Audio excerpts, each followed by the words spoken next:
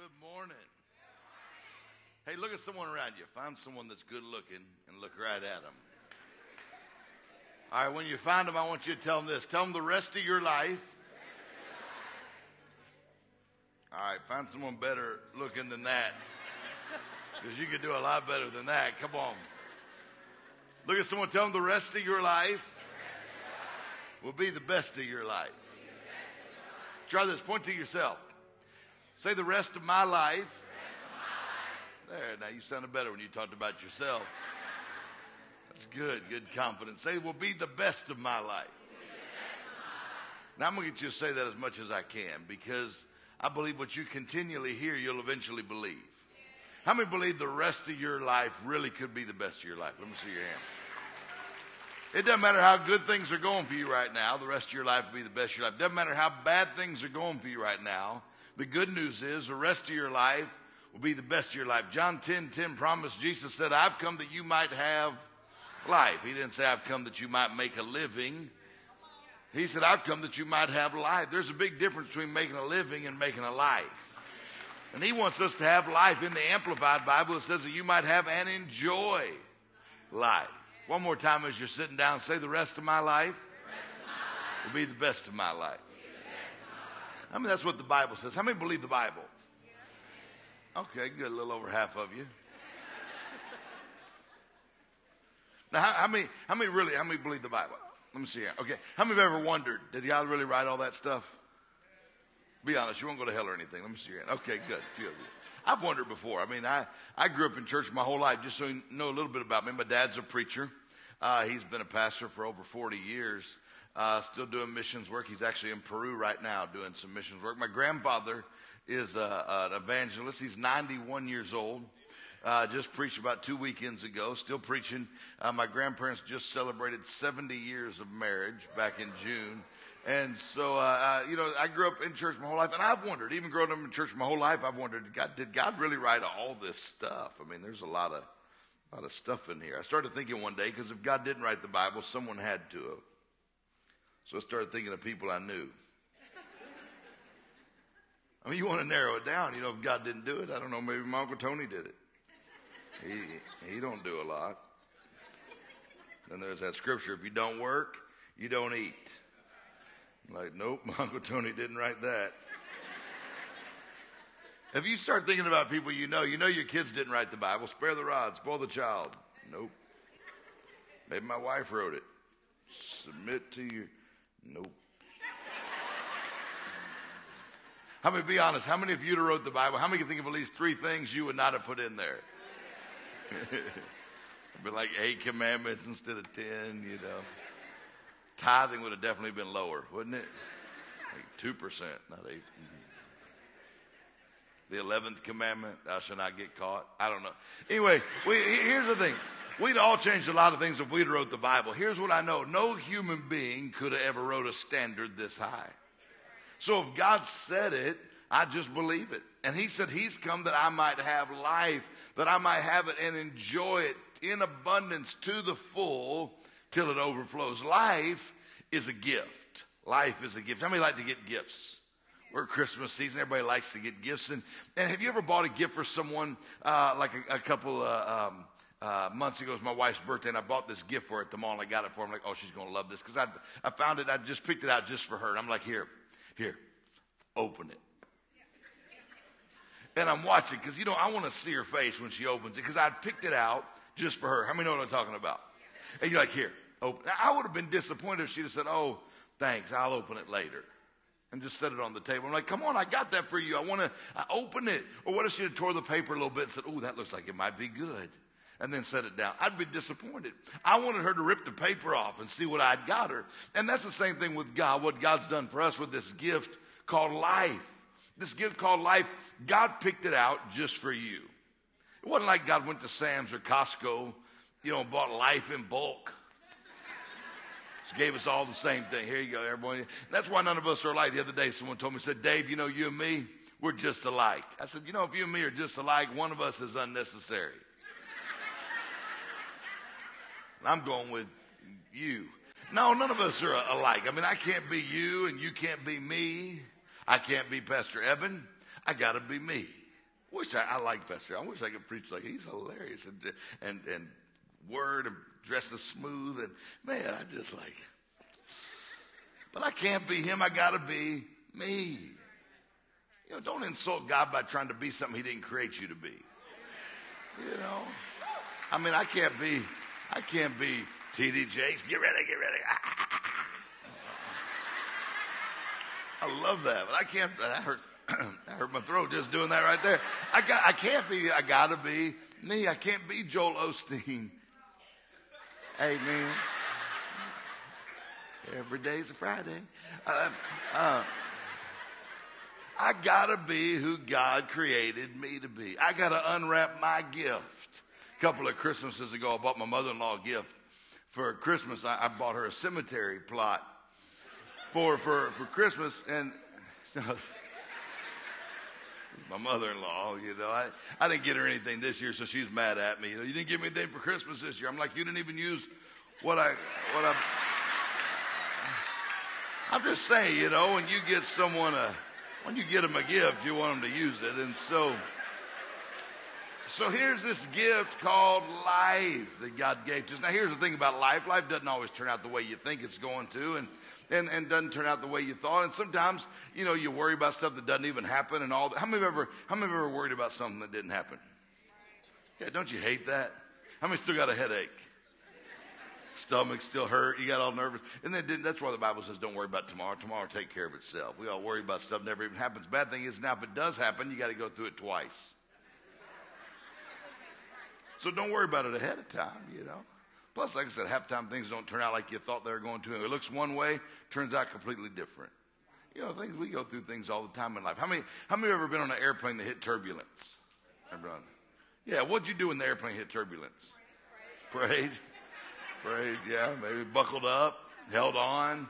Let me ask you this. Did anybody get off right then? No, it got a little bumpy, but you didn't get off. You didn't quit. Like, I'm out of here. No, same in life. How many have ever hit some turbulence in life? Things got a little bumpy in life. What do? Same thing. Pray, hold on, buckle up. You don't quit. You don't give up. I mean, things get bumpy. So I was on the plane the other day with a lady. She'd never flown before, and she was sitting next to me. So we were talking for a few minutes. She goes, "I've never flown before." I'm like, "It's fine. It's going to be fine." She goes, "What is something?" I'm like, "Don't worry. I'm on the plane. It's going to be fine." I fall asleep pretty quick, so I fall asleep on the plane, and we hit some turbulence. It started getting a little bumpy and shaky, and she starts hitting me. She goes, hey, wake up. I'm like, huh? She's like, do something. I'm like, what? She goes, didn't you say you were a preacher? I'm like, I'm a preacher. I'm not a pilot. I don't know what I can do about like turbulence or something. She goes, I don't know. She goes, do something religious. So I got up and took an offering. But, you know, in life, you hit bumps and you hit situations and you think, but look, half the time, things don't even turn out like you thought they were going to anyway. So the Bible says, don't worry about tomorrow. Tomorrow, take care of itself. This is the day the Lord has made. Yeah, he didn't say yesterday was the day I made. I hope you rejoiced. He didn't say tomorrow will be the day I make plans now. No, he said this is it. This is all you got. Today is all you got. I choose to rejoice. I chose today is going to be a good day. Even though things don't always turn out the way you thought. Like a guy sitting on the park bench one day, and he looked over, and there was a nun sitting next to him on the park bench. He said, excuse me, ma'am, I hate to bother you, but I've had a dream my entire life. I've always wanted to kiss a nun. I just saw you sitting here, and I was wondering if you'd mind. And the nun said, excuse me, I'm a nun. I can't go around kissing people. I'm a nun. He goes, you know what? You're right. I'm sorry. I should have never even mentioned it. I should have never said anything. Then he turned around, and the nun said, well, hold on, wait a minute. I don't want to hinder your dreams if I could help you. And the nun said, you know, I would be willing to kiss you on two conditions. Number one, you got to be Catholic. He said, I'm Catholic. This is perfect. Said, number two, you got to be single. He said, I'm single. The nun said, okay, fine then. He laid a big one right on the nun. As soon as he got done kissing the nun, he starts laughing. The nun said, what do you think so funny? He said, well, actually, I got to admit, I lied to you. I'm Baptist. He said, and I'm married. All of a sudden, the nun started laughing. He said, what do you think so funny? The nun said, actually, my name's Kevin. And I was just on my way to a costume party. So all I'm saying by that is things are not always as they first appear. So don't worry about tomorrow. Tomorrow, take care of itself. This is the day the Lord has made. I'm choosing to rejoice and be glad in it. Look at this scripture in Luke. No, go to the scripture in Ephesians chapter 3. Ephesians chapter 3. It's such an honor for me to be back at Word of Truth. I love your pastors, man. They are just two of my favorite people. You guys are blessed to have pastors like this. Pastor Evan, Pastor Sarah, and there's some people, the more you're around them, the more you like them. And there's other people, the more you're around them, you know what I'm saying. But they're the kind of people, the more I'm around them, the more I just like them. And I just appreciate their heart for God, their heart for you. But I just appreciate their friendship as well. And they are just people of integrity, whether it's in the pulpit or out of the pulpit. And they want the very best for you. So I'm just honored. Thank you guys for letting me come and hang out with you guys. Because when God gives you pastors like this, I was telling the last service, so not just your pastors, they're your coach, they're your mentors, they're your trainers. They're kind of all those things together. And when God gives you a coach or a trainer, their job is to stretch you, to develop you, to help you. Anybody ever worked out with a trainer? Anybody ever worked out besides me, obviously? I think this is natural, did you? The other day, my wife, she said, honey, you have got the body of a god. I was like, thanks, yeah. She said, yeah, Buddha. Buddha was not the... Yes, sir. Anyway, a good trainer pushes you further than you push yourself. Let me ask you this. How many, since you've been at Word of Truth, how many have ever felt stretched a little bit? Look at all those hands in your faith, in your mindset, in your thinking. Why is that? That's because you got two good trainers that are trying to help you. Not trying to hurt you, but they're trying to stretch you, to develop you. Because that's where that last one at the gym, the one you'd have never done if the trainer hadn't said, come on, you can do one more. The one that hurt the worst, that you just barely, that's the one that caused the most good or the most change to take place. The change takes place in the stretch, in that one more further than you would actually went on your own. And so every time, thank God for your pastors. Let them know how much you appreciate them. Let them know how much you honor them. Not just once a year, pastor appreciation, but all the time. Let them know, because they're here to help you be your very best. Amen? Look at the scripture in Ephesians chapter 3. Ephesians chapter 3. I'm going to read it from the Amplified Bible, because I like the Amplified Bible. I used to think it was a girl Bible. I used to never use it because I thought it was a girl Bible. But no, like Joyce Meyer uses it all the time. So I figured it was a girl Bible. I did, but then I read it. I read it for myself. I liked what it says. Look at this. Now to him who, by in consequence of the action of his, see how it adds all those extra words? Like, I bet it's a girl Bible. It's a lot of extra words. Okay, anyway. Okay, here what it says. Now to him who, by in consequence of the action of his power that is at work within us. Isn't it good to know that God's power is at work within you? Greater is he that's in me than he that's in the world. There's something greater in me. The power of the Holy Spirit is working on the inside of me, is able to carry out his purpose and do super abundantly. I like that word right there. Say that word. Say super abundantly. How many like God to bless you super abundantly?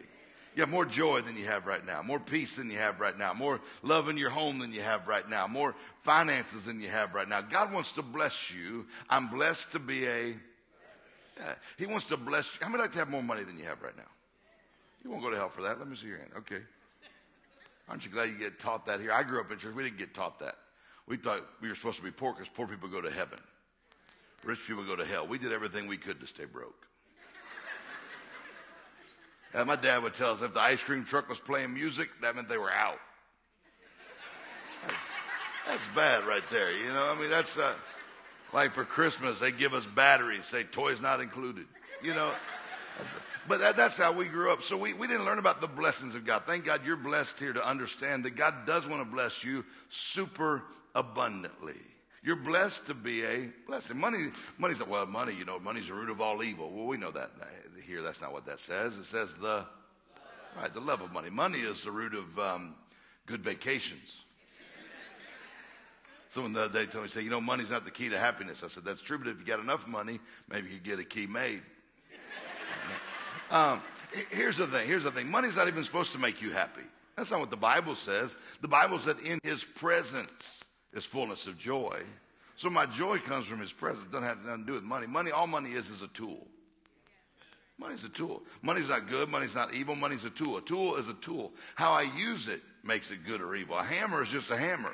I can use a hammer for good, or I can use a hammer for evil. I can use it to build a home to rescue girls from human trafficking, or I can use it to build the brothel that abuses the girls. Same hammer, just how I choose to use it makes it good or makes it evil.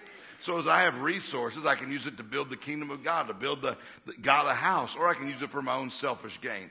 I choose whether to use it for good or whether to use it for evil. And so when you understand the purpose of it, you're blessed to be a blessing. And when you get that right, God wants to bless you super abundant. It's like a water pipe. The purpose of a water pipe is not to get wet. The purpose of a water pipe is to move water. It moves water from one place to another place. The purpose of God's blessings in my life aren't just so I can get blessed. It's so I can be a blessing. And as I'm a blessing, same thing with the water pipe. As it moves the water, how many know the pipe gets wet? That's not the purpose of the pipe, but it's part of what happens in the process. The same thing is God's blessings on my life aren't just so I can get blessed or so I can be a blessing. In the process of me being a blessing, I get blessed, but that's not the purpose for it. Understand what I'm saying? So God blesses me so I can be a blessing. I'm always looking for ways to give. I mean, of course, I honor God with my tithe and my offering at church. But then outside of that, I was looking at the generosity. I love that. And our ways to give. And Pastor was talking in the last service about going into I don't know, you mentioned in this service about going to the grocery stores and different things we can do and give. And look for ways. I was at Taco Bell. Lady next to me was planning a birthday party with her little boy. And he's about 10 years old. And he had a list of 12 friends he wanted to invite to the party. And she said, you can only invite 10 friends to the party. But he goes, but I got 12. She goes, look, I can only afford this many pizzas or this many slices. So that's this many friends. And they're talking back and forth. Then they start getting upset because he wants all of his friends there. And she's upset because, it's a mom. She wants him to have all of his friends. She just can't afford all the stuff that's needed. And it came down to money. I'm listening to them. They start arguing. It's all about money. And I remembered I had a $100 bill in my pocket. I'm blessed to be a blessing. It's not about me. When God blessed me, he had a lot more than me in mind. And so I have an opportunity. I got a $100 bill in my pocket. I just go over to the table. I say, excuse me. I said, I'm sorry to bother you. I wasn't eavesdropping on your conversation. I was just listening to it. I said, look, here's $100. Let him invite those other two friends, and you guys just have a great birthday party.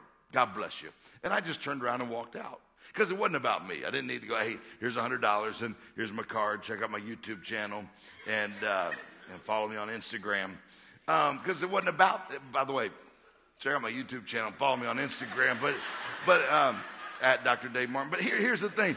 It wasn't about that. I just left. She's like, who was that guy? She got home, told her friends probably. She's like, you're not going to believe this. I'm sitting there in Taco Bell, and this big bald angel showed up with $100. I'm blessed. Say that. Say, I'm blessed to be a blessing. See, when you get that in your heart and you're right, God blesses you so you can bless other people. So he wants to bless you super abundantly, far over and above all that we dare. I like that word, dare. How many of you have ever been dared to do something? I'm getting ready to dare you to do something right here in a minute. Dare, ask, or think. Infinitely beyond our highest prayers, desires, thoughts, hopes, or dreams.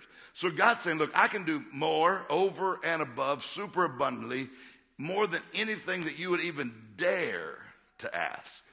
Look, God gave us a little dare there. He goes, I'm going to dare you to ask big. I'm going to dare you to think big, to dream big, to believe big. How many got some big dreams, some big things God's put in your heart? He goes, I'm going to dare you to ask, think big, beyond your highest prayers, desires, thoughts, hopes, or dreams. He said, look, after that, I can do even more, over and above, super abundantly, anything you could even think of.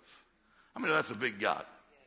With God, all things are possible. Now, we don't really believe that. I mean, do we really believe all things are possible? I mean, do we really, or is it just something we say at church? Nothing is impossible. We sing it, but do we really believe with God? I mean, first thing we do, we get a headache. What do? Take some aspirin. Why don't we pray for ourselves first? If we really believe that all things are possible. I mean, nothing wrong with taking an aspirin. That's not what I'm saying, but that's not the first thing I think of. You know, this guy, I got a hold of that scripture 18 years ago. all things are possible. He said, I decided I'm not going to have any more colds. I don't like colds, coughing, sneezing. I don't like colds. I'm not going to have any more colds. 18 years went by. He said he didn't have a cold for 18 years. He landed in Chicago to speak, and a lady picked him up at the airport, and she was coughing and sneezing. She goes, I'm sorry, I got a horrible cold. She said, I sure hope you don't catch it. He said, oh, don't worry, I won't. She said, what do you mean you won't? He said, well, I don't get colds. She said, oh, come on, everybody gets colds. He said, not me, I don't get colds.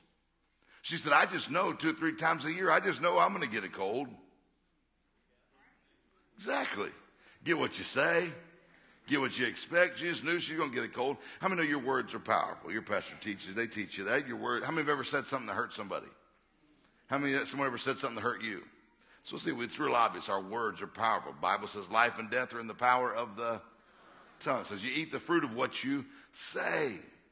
Heard about this couple, 25-year wedding anniversary. They're celebrating 25 years of marriage. They went back to the same a hotel they'd went to, got the same suite, just reminiscing about what had happened the last 25 years, the ups and downs, the good times, the bad times. And then the husband kind of laid his head back in his wife's lap, and she was running her fingers through his hair, you know, what he had left. And she took his glasses off of him, and she looked down at him, and she said, you know, honey, without your glasses on, you look like the man I married 25 years ago. And he looked back up at her, and he said, you know, honey, without my glasses on. Okay, all I'm saying is your words are powerful. Your words are powerful. So just be careful what you say. So he said, I don't get colds. He left Chicago. A couple weeks later, he kind of felt his sinuses drain a little bit. He said, that's weird. That feels like a cold. He said, I don't get colds. He said, I just prayed, spoke to the germs and bacteria. He said, look, I don't get colds. He said, you guys are in the wrong place.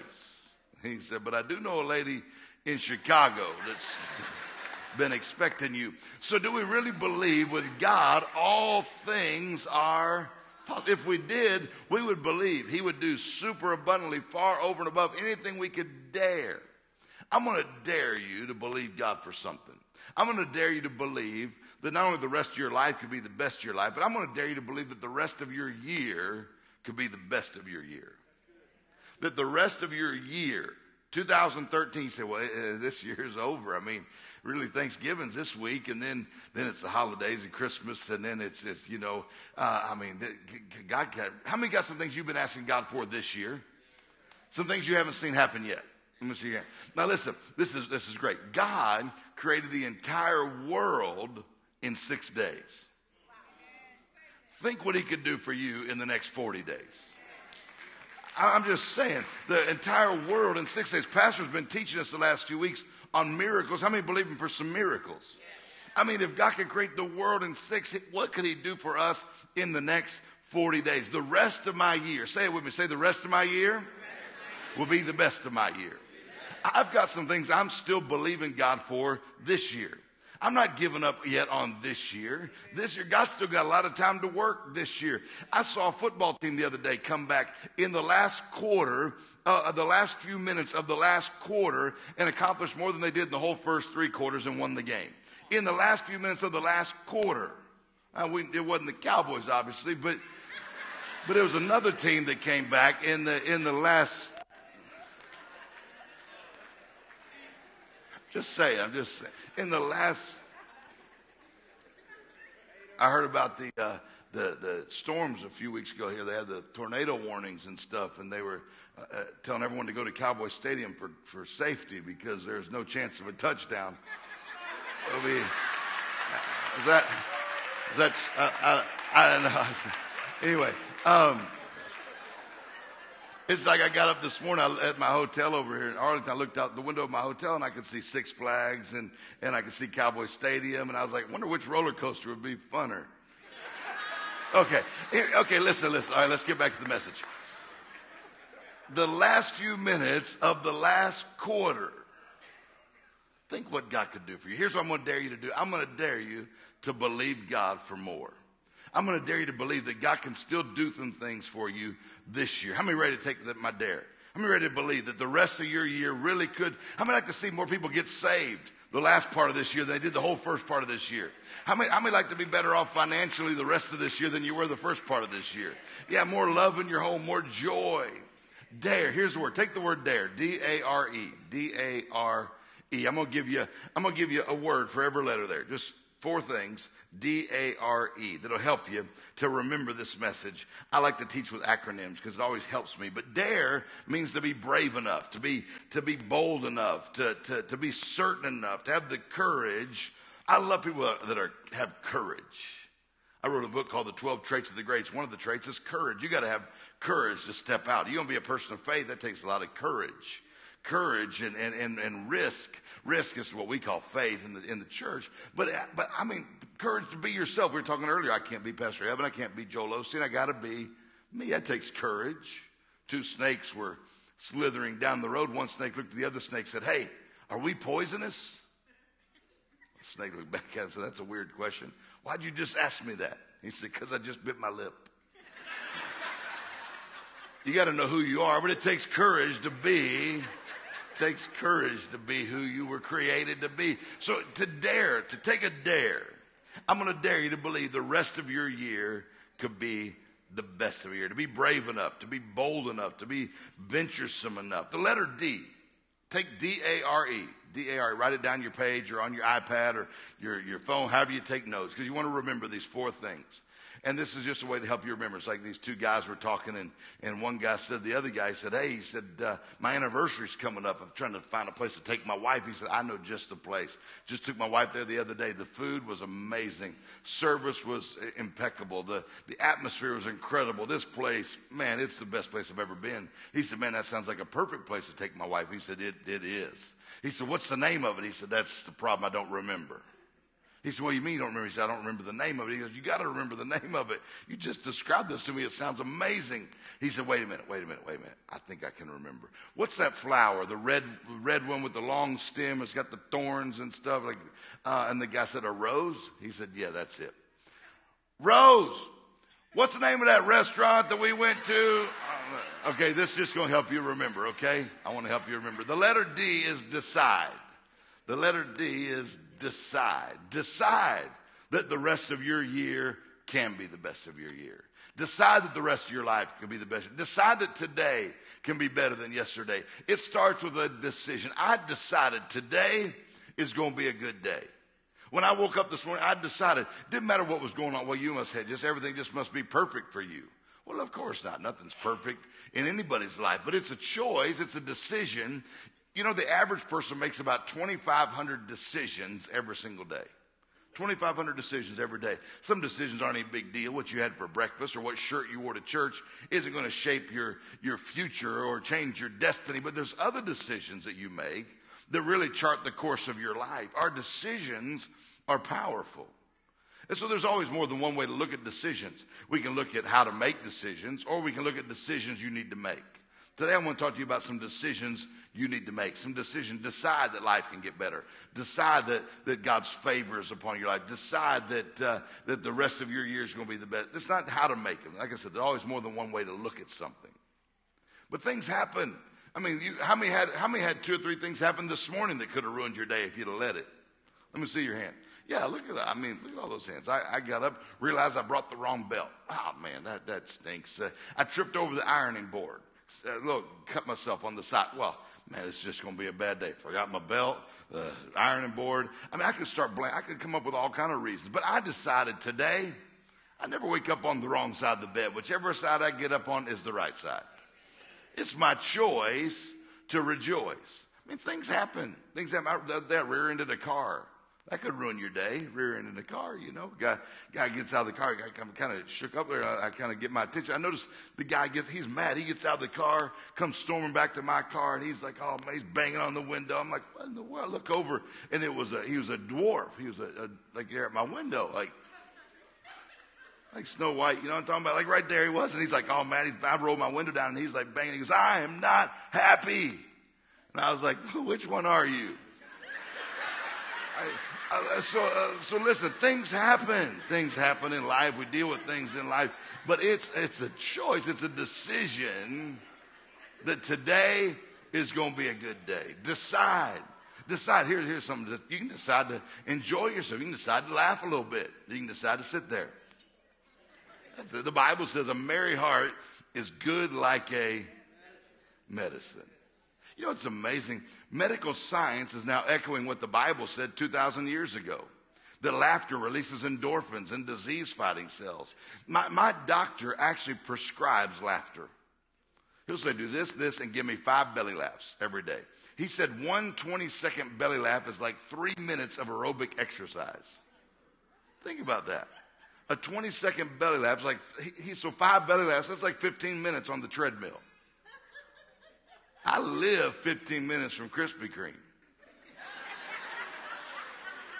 Like, what if I laughed all the way down there? Just everything would just balance out. So it's good. Don't let the enemy keep you so uptight and so stressed out that you can't laugh a little bit, that you can't enjoy life. My little boy is 7. He keeps us laughing all the time. Just he's a funny kid. And I choose to enjoy it. The other day he got in trouble. I said, I'm getting ready to spank you. He looked at me, he said, Dad, we are brothers in Christ. He goes, you can't spank brothers, can't spank brothers. I'm like, how do you spank them after that? I'm like, that was awesome, man. That was a good one. Let's get some ice cream. He's been homeschooled. He just started school in August, so he's going to regular school. He's been traveling with us all over the world the last few years. And so in school, I was telling Pastor last night, I said they were learning about the seasons, you know, summer and winter and spring and fall. And he's used to just traveling and being in hotels and everything. And the teacher was talking about the different seasons. She said something about the 4 seasons. And he's like, I love the 4 seasons. Oh, that's we stay there all the time. It's good to laugh, enjoy. That's a decision. You can decide to enjoy life. You can decide to laugh a little bit and smile, even no matter what the situations around you are going, or you can choose to just sit there. The decision. So first thing I want you to do, the letter D, decide that the rest of your year can be the best of your year. The letter A, accept responsibility. Accept responsibility. Accept responsibility for what will make the rest of your year the best of your year. Because here's the thing. If you do the same thing the rest of this year you did the first part of this year, the rest of the year is going to end up just like the first part of the year. If I want tomorrow to be different than today, I've got to learn something today in order to make tomorrow different. I try to learn something every single day. I've accepted responsibility that maybe there's something. How many like to be doing better than you're doing right now? Okay, if you're not doing as well as you'd like to be doing, all that means is there's something you don't know. If you're not doing as well as you'd like to be doing, it just means there's something you don't know. When I heard that, I went from being a know-it-all to being a learn-it-all. I've noticed successful people constantly learn and grow. Unsuccessful people think they know it all. You ever notice that? Like it's always your broke cousin that knows everything. They're broke. That don't work. I done tried that. I try to learn something every day. If tomorrow's going to be different than today. I learned the other day, you're more likely to get shot by a fat cop if you run. That's something I learned the other day. And there's always stuff to learn every day. You can learn something. I learned not everybody spells their name the same. You know, like I was signing books back there after service. I go back and sign books. And Cheryl, Cheryl.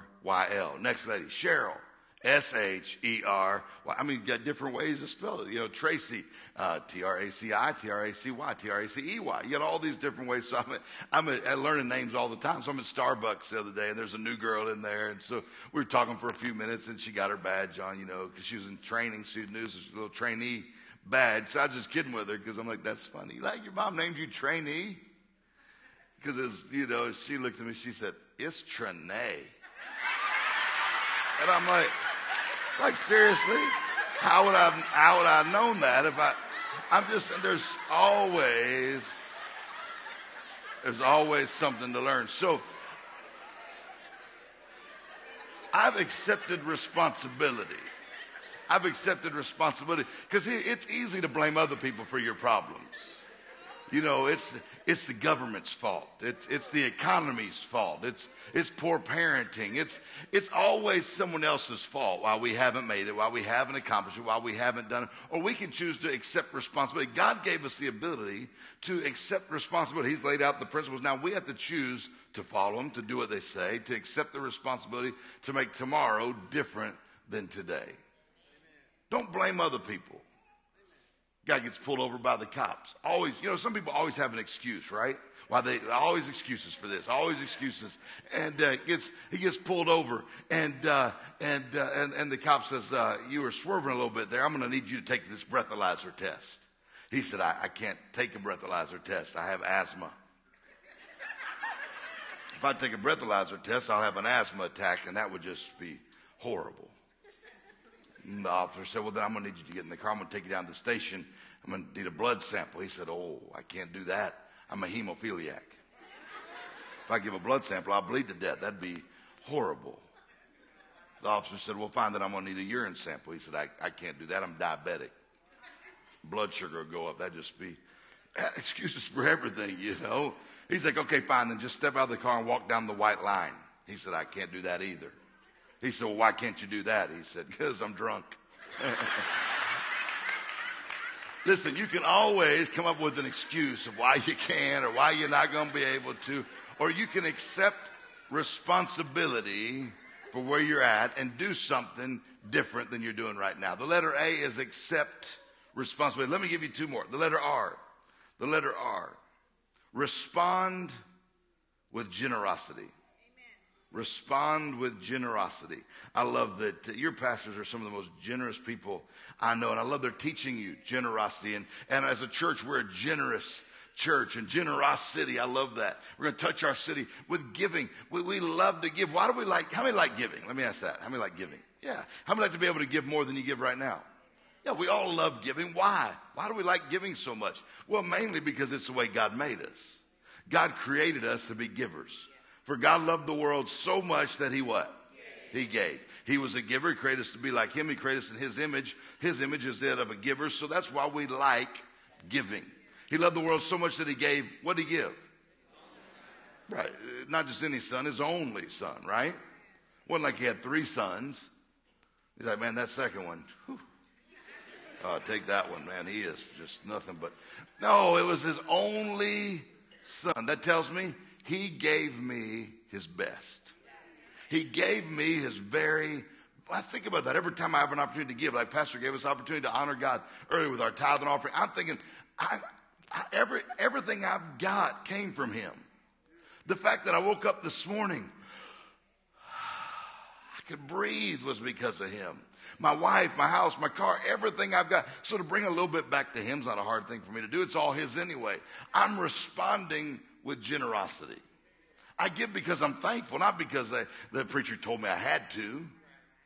Abraham started this generosity thing before tithing was ever written in a book, or he never even read the Bible. It wasn't even written yet. He said, God, everything I've got, you've been so great to me. How could I not give something back to you? He responded with generosity.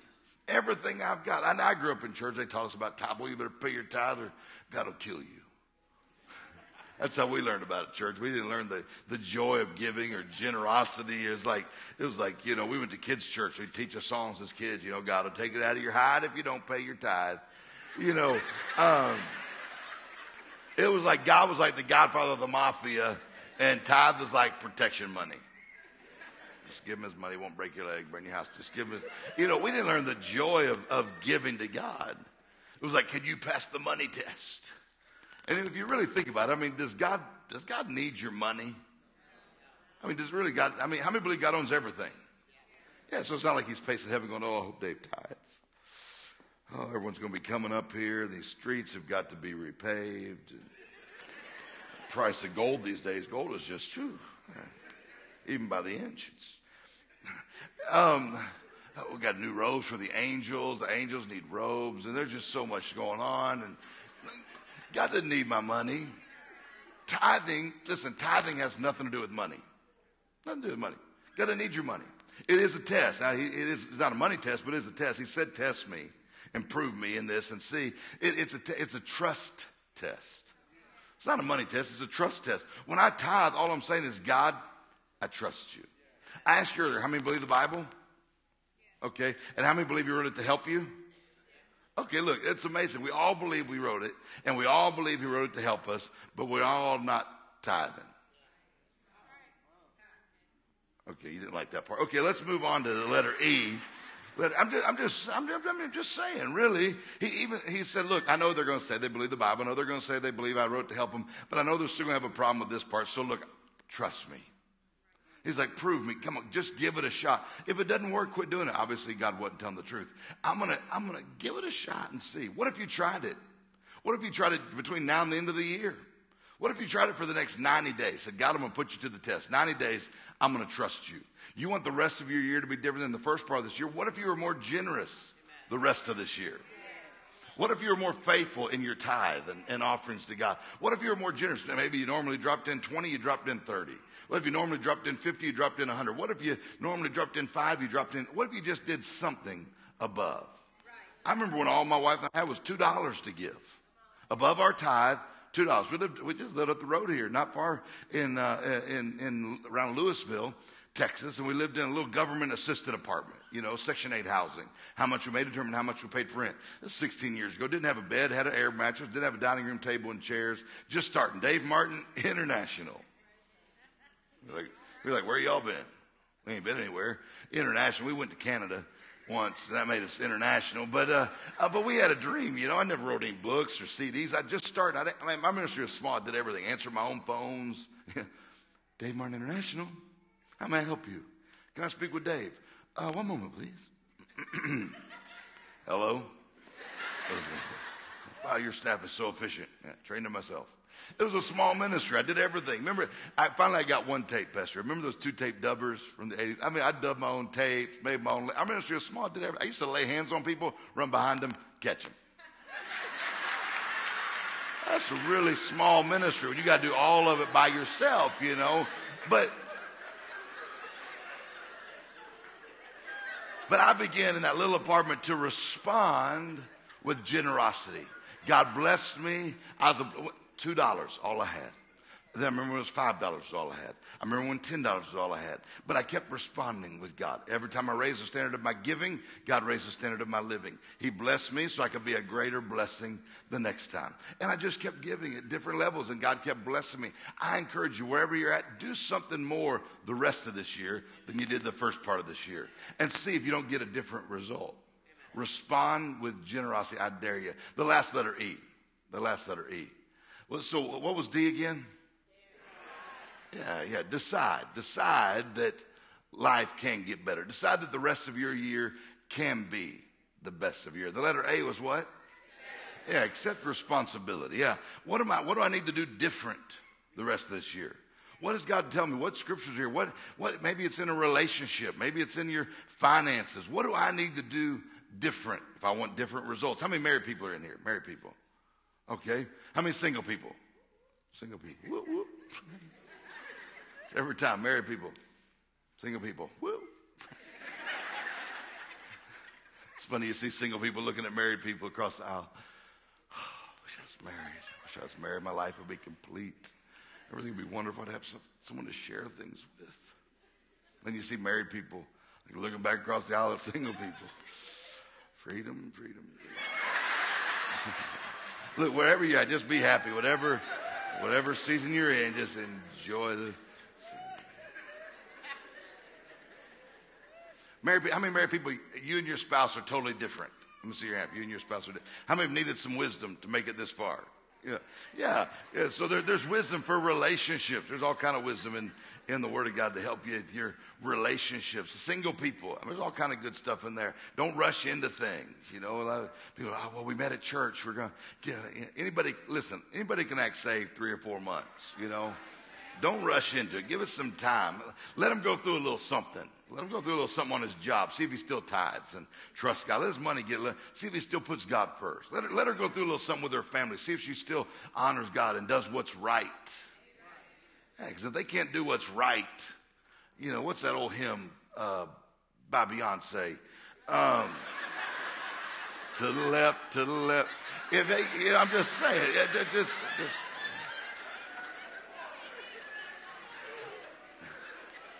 Everything you need, you can find it in the. I tell the last service that there's even good pickup lines in the Bible for single people. Like the other day I was reading the book of Numbers and I realized I don't have yours. Like you could use that. It's right there in the Bible.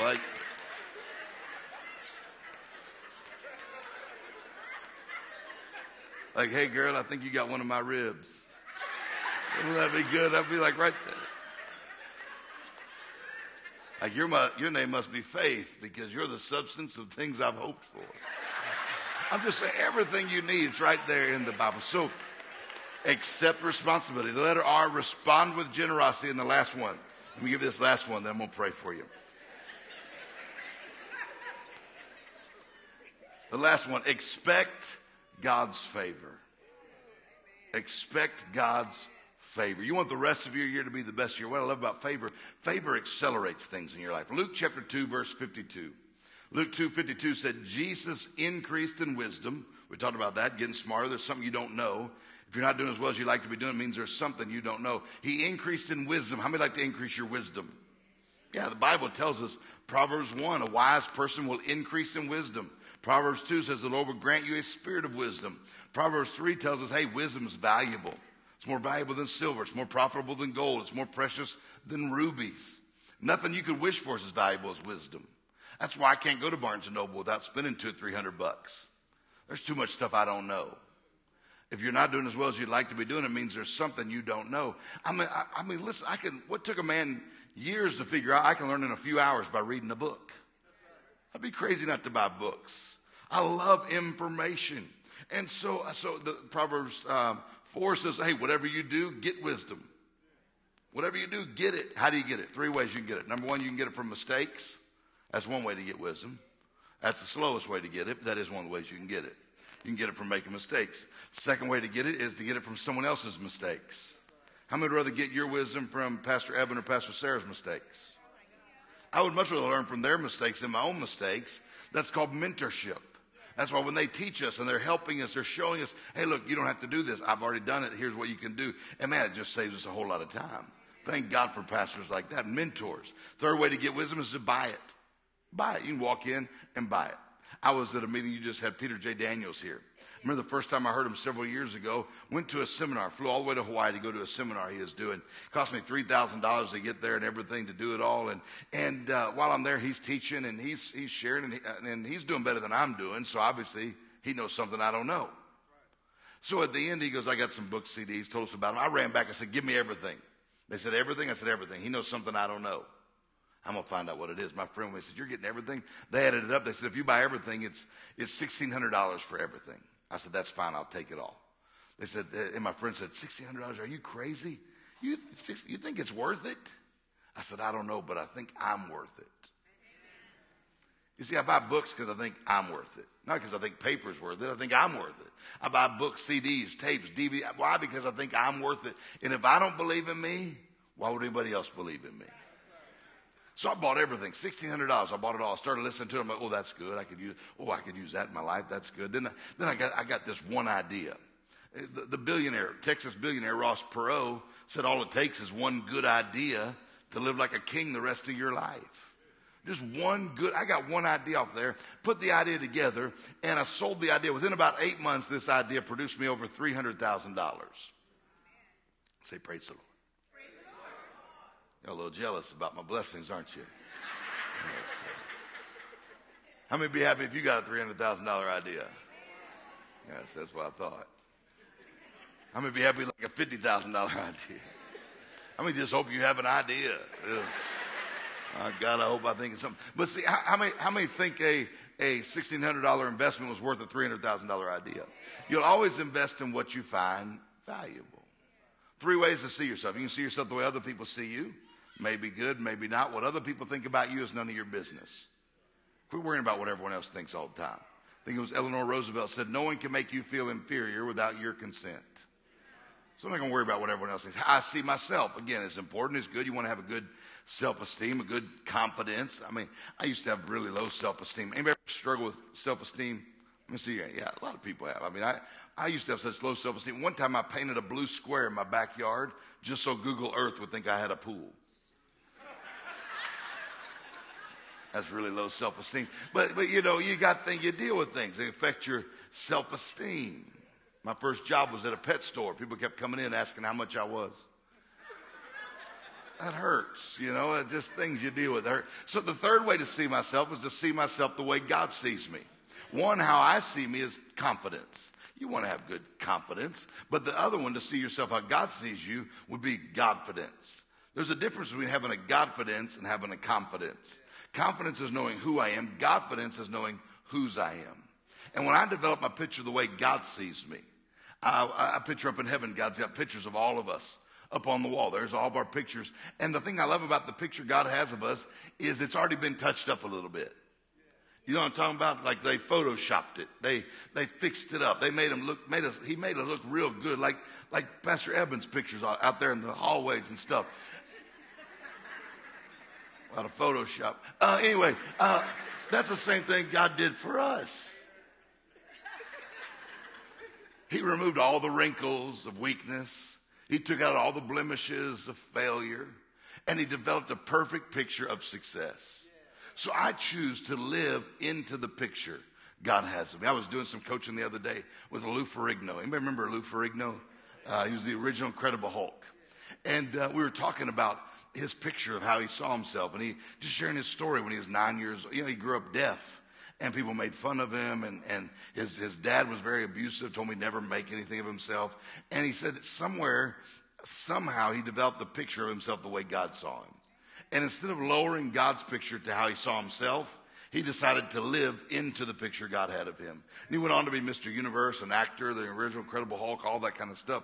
But it all began with a picture of a Godfident picture of who he was, not just who he was, but who he was in Christ. So when you get that kind of picture, it'll be amazing at what you can do. Expect God's favor to show up in your life. Favor is one of the greatest things you'll ever receive from God. Let me close with this. Whatever you recognize, you become thankful for. Whatever you're thankful for increases in your life. I don't have a lot of time to talk about favor. I'd encourage you to get this book. How many like to have more of God's favor than you have right now? Favor is one of the greatest things you'll ever receive from God. I think there's only about 30 of these left. The first service bought them. They're buying extra ones for Christmas gifts and everything.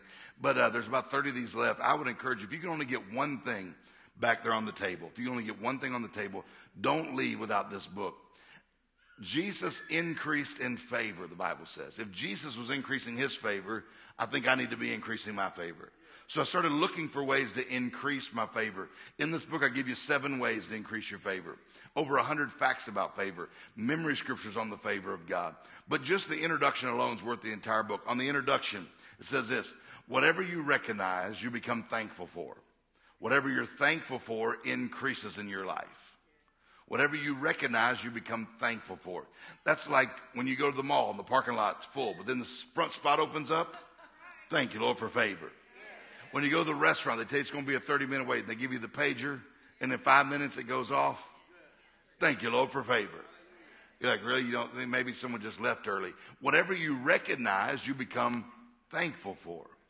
Grocery store, person in front of you has a cart full of stuff. You have a gallon of milk. You got one thing. Go ahead. You can go in front of me. Thank you, Lord, for favor. I like sitting in aisle seats on the plane. Every time I get an aisle seat, thank you, Lord, for favor. The other day, I'm coming back from South Africa, trying to change my flights.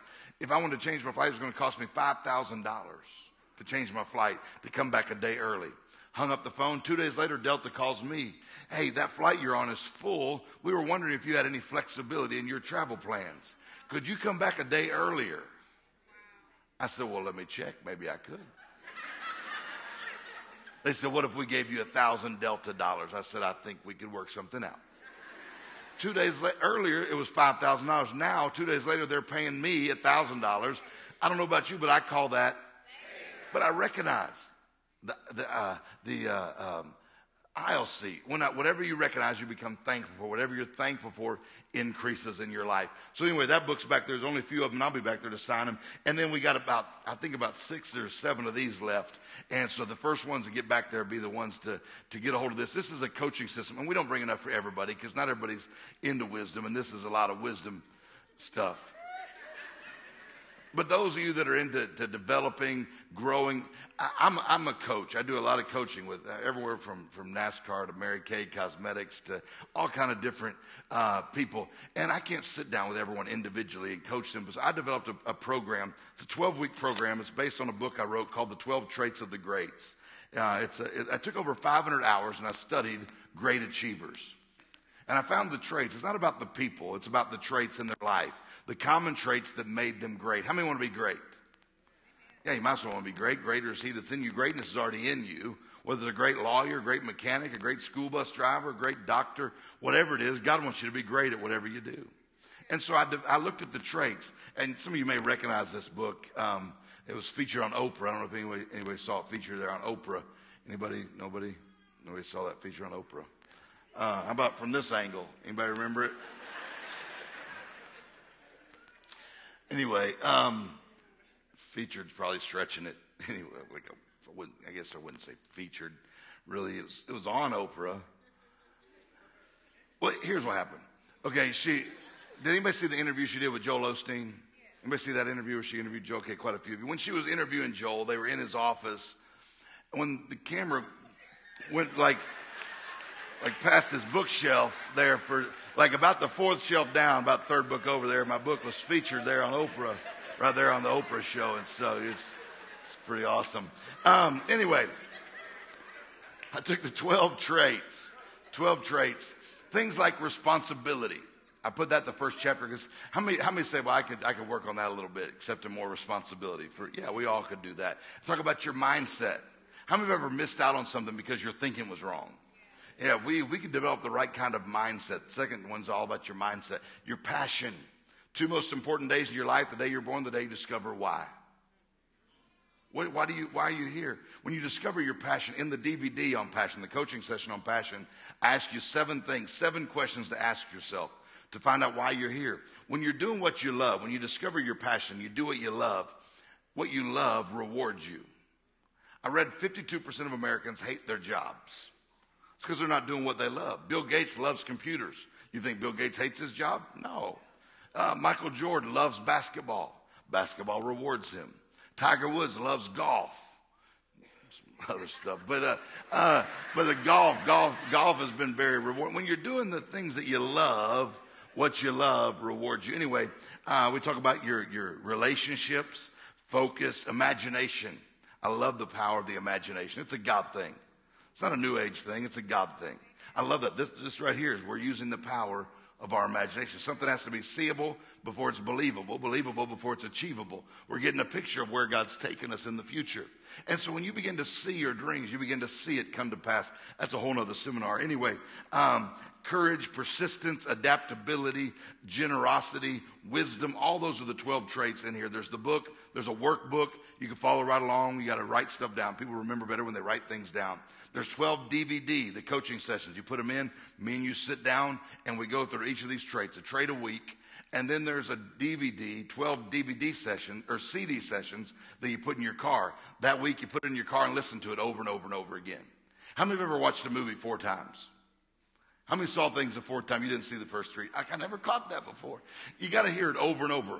When you get sick and tired of hearing something, you're just then starting to get it. So when you put this in your car and that week you listen to that trait over and over until you get sick and tired of hearing me, you're just then starting to develop that trait in your life. Anyway, it's a 12-week coaching program, the 12 traits of the greats. It'd be a great way to end your year strong and go into New Year with a little bit of just godly coaching. I'll show you where great people, Donald Trump used one of those traits, but King David, I traced it all the way back to King David. He used the same trait. Jim Carrey used one of those traits. I traced it all the way back to Abraham. Abraham used the same trait. Every one of them are in the Bible. There's no greater source of success than God's Word. And the Word of God, the principles of God are there to help us succeed in life. You got ungodly men using godly principles to achieve ungodly results. While the church, the body of Christ, doesn't know the principles, ignores the principles, and wonder why we struggle. I encourage you, invest in yourself. We made it half price for the church. It's normally $400. You can get it for $200. So for half price, say thank you, by the way. It's half price. You at least be grateful. But you can get it for half price while we have them left. There's just a few of them left, so I'd encourage you to make that investment in yourself. And then when you get it, you also get this DVD for free. You can't buy the DVD, but they'll give it to you absolutely free when you get the whole set. It's called A Night of Hope and Humor. It's a lot of fun. We filmed it at a little church called Lakewood down in Houston they were struggling, and so we came in and we just kind of tried to encourage them, and they're doing pretty good now. It's really growing, anyway, we filmed that down at Joel Osteen's, and it's just a lot of fun. You get it for free when you buy the coaching system, and it's back there. Let me pray for you. And so the letter D was what? Decide. You're going to decide that the rest of your year can be the best of your year. The letter A is what? Yeah, you're going to accept responsibility. What do I need to do different? If I want the rest of my year to be different than the first part of my year, what am I going to do different? I'm going to be more generous. I'm going to be more loving at home. What am I going to do? I'm going to learn something. I'm going to invest in myself. Benjamin Franklin said, if you think education is expensive, try ignorance. How many have ever made a mistake that cost you more than $300? Well, if you'd had some wisdom, you might have made that mistake. R was what? Yeah, respond with generosity. I encourage you, be faithful, be more faithful between now and the end of the year. I'd encourage you to try for 90 days at least. If it doesn't work, quit doing it. But God said, trust him, test him, prove him. What if you did it? What if you did it more generous the rest of this year than you were the whole first part of this year? And then lastly, E, expect God's favor to show up, because that's the accelerator. The favor can turn decades into days. What took men years will take you a day. Favor accelerates things in your life. So learn to recognize, accept, and walk in the favor of God. How do you increase your favor? Favor changes your medical report. Sarah, barren in her womb, couldn't produce a child. God showed her favor. She had a child. Favor changed her medical report. Pastor's been teaching on miracles. You talk about miracles. Favor begins to release miracles in our life. Expect God's favor to show up. Let me pray this prayer over you, and then Pastor will come and close. I'll be back in the back to say hello to you. On the way out, they'll give you this little card that just reminds you to keep saying, the rest of my life will be the best of my life. Also tells you how you can connect with us a little bit. We do a daily coaching video and stuff like that. That's free. But I dare you. How many are going to take the dare to believe that God could do more for you in the next 40-something days than he did in the whole first half of the year, whole first 3 quarters of the year? Father, I thank you. We're going to take this.